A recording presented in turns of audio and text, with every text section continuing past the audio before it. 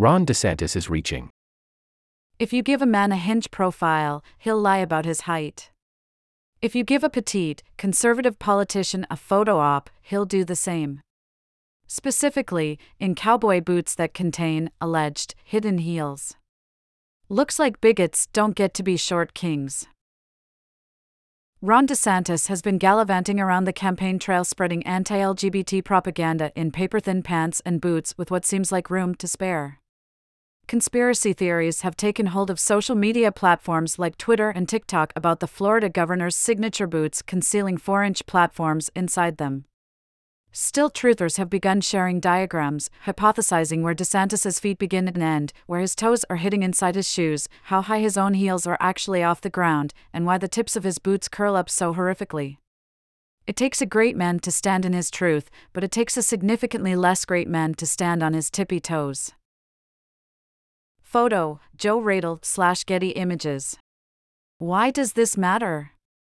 Well, apparently, taller candidates do better, and U.S. presidents have been getting taller and taller, according to a paper published by psychologists at the University of Groningen in the Netherlands, who conducted a study on the role that height has played in American presidential elections.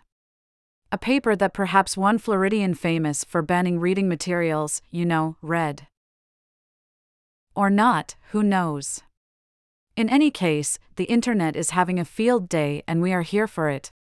A debate question should be for Ron DeSantis to take off one boot, wrote Matt Ortega.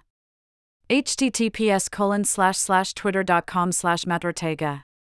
What, and I cannot emphasize this enough, Arthuis, pic.twitter.com/ami7kxr2n2, https://t.co/ami7kxr2n2.